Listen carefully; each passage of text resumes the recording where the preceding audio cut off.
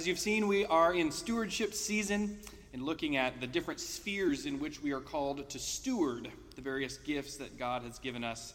And today we are considering the stewardship of time. So as we turn our attention now to the reading and proclamation of God's word, let's pray together. Speak, Lord, for your people are listening.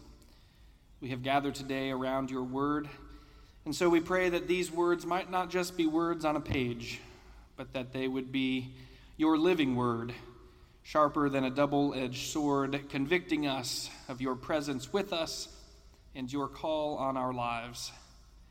So speak, Lord. Your people are listening. This is our prayer in the name of Christ.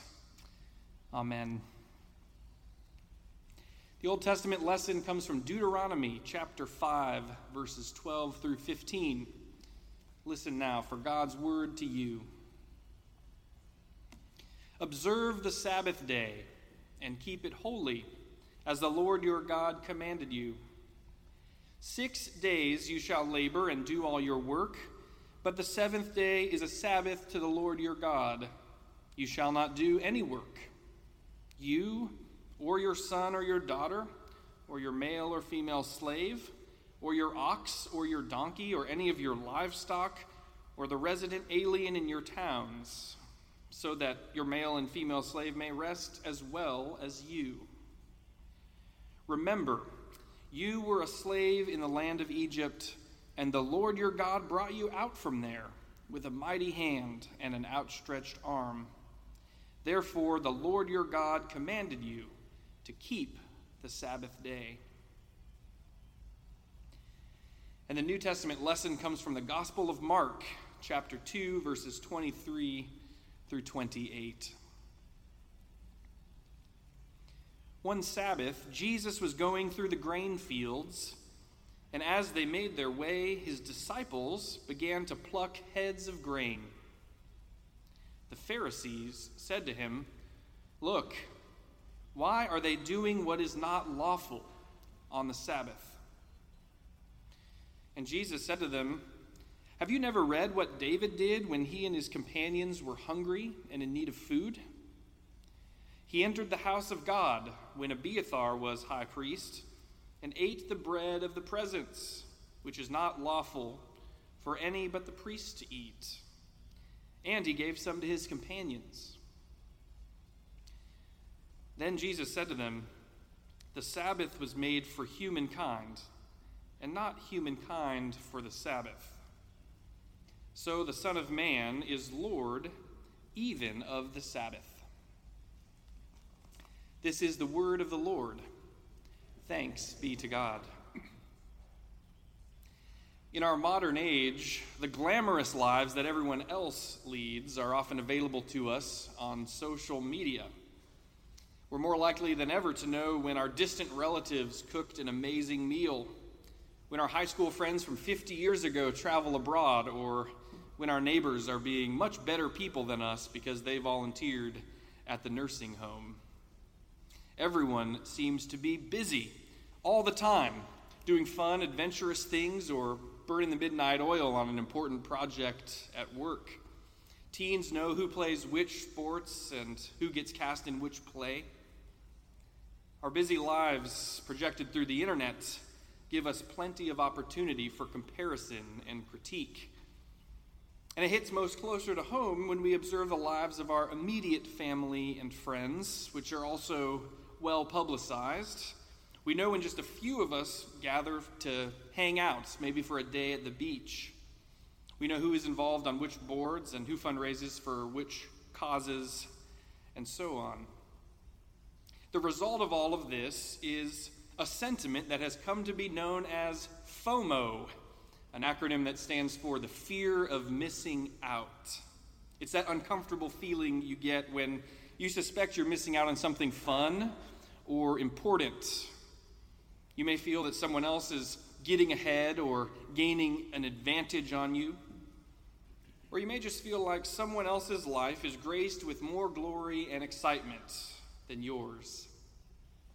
Studies in FOMO are a relatively new area of inquiry, But early results of these studies suggest FOMO is linked to increased stress, fatigue, and sleep problems. In many ways, FOMO is a byproduct of the busy lives that many of us have come to lead in today's world. There's just so much to do every day and never enough time to participate in all the things going on around us. Our longing to be in two places at once is usually an indication that our lives are at max capacity. Our impatience on the road is usually an indication that we've tried to cram too much into our day. Our racing minds at night is usually an indication that we're trying to juggle too many balls at the same time. It seems true that the lifestyles many of us lead allow little time for leisure. Many of us are going from the moment our alarm clocks rouse us in the mornings to the second we turn off our lights at night. And it never quite seems to be enough, does it? As we consider the question of how we steward our time this morning, I think it's worth asking, do we have a fear of missing out on our time with God? Do we experience FOMO in our spiritual lives? And if not, why not? Perhaps it is that our spiritual lives are less glamorous than most of what we see going on in the world around us. Investing time in our faith doesn't yield many of the rewards we get accustomed to when we invest our time in other things. We don't get paid for spiritual growth after all, and it's hard to put on our resumes. The spiritual life doesn't have a start and an end, so we can't put it on a to-do list and then cross it out with great satisfaction once we've finished. And spiritual maturity doesn't always progress in a straight line the way we like things to do. In fact, sometimes we seem to be moving backwards or spinning around in circles. So there's lots of reasons why we decide not to invest our time elsewhere. But in our scripture passage today, we see that God cares very much about the ways in which we use our time. And observing the Sabbath is the means by which we use our time to tend to our spiritual lives. The Sabbath refers to time set aside for the purpose of attuning ourselves to God's presence. The Sabbath is an invitation to recalibrate, to direct our attention away from the work of the rest of the week and look for God's presence in our lives and in the world around us. But given the pressures and the priorities of the world today, God's command to observe the Sabbath seems like one of the most difficult commands in all the scriptures, doesn't it? 6 days you shall labor and do all your work, but the seventh day is a Sabbath to the Lord your God. You shall not do any work. It's hard to observe the Sabbath and work for only 6 days a week when we had 8 days worth of work to begin with, right?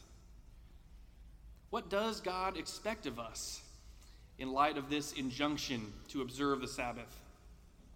This is, after all, one of the 10 commandments. It's not some obscure verse buried somewhere in Leviticus.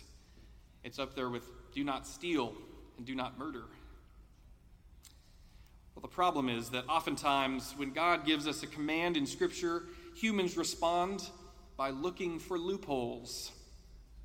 Instead of trusting that God's commands are there for our well-being, we often consider them to be annoyances that interfere with how we would like to otherwise live our lives. And so we look for ways around them. So it was in Jesus' day that detailed guidelines had formed that dictated what constituted work on the Sabbath and what was permissible. You could have a good sense of what was forbidden and what you could get away with, and as long as you didn't do what was forbidden, you were good to go.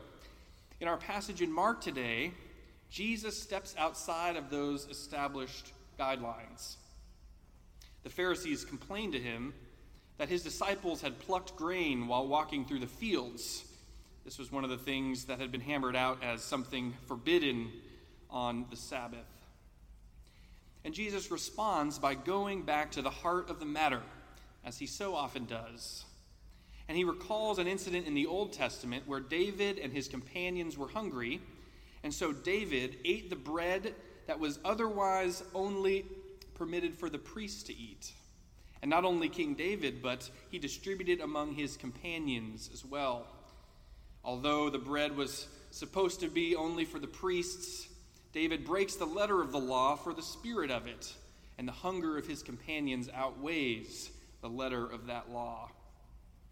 In other words, Jesus is saying that the laws are in place for human well-being.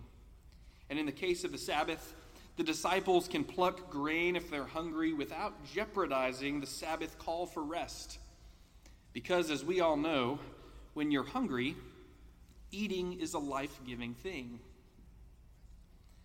When we think about Sabbath, it's tempting to turn it into one more item on our otherwise busy calendars. We decide ahead of time what counts as work and what counts as rest, and then we know whether we're good to go or not. But we don't want to go this route, setting up the Sabbath as another item on our long, busy checklist. If we see Sabbath rest as only contributing to our frantic lives, we'll fail to reap the benefits. But even if practicing Sabbath is an annoying interruption in our busy lives, it's an interruption that's good for us. That's how Jesus concludes his dispute with the Pharisees. He says the Sabbath is a gift, and he accuses them of turning it into a burden. The Sabbath was made for humankind, not vice versa, he says. The Sabbath is there for us as an invitation to reconnect with God. This is important because the ways in which each of us will practice the Sabbath will vary one from another depending on what happens in the other 6 days of our week.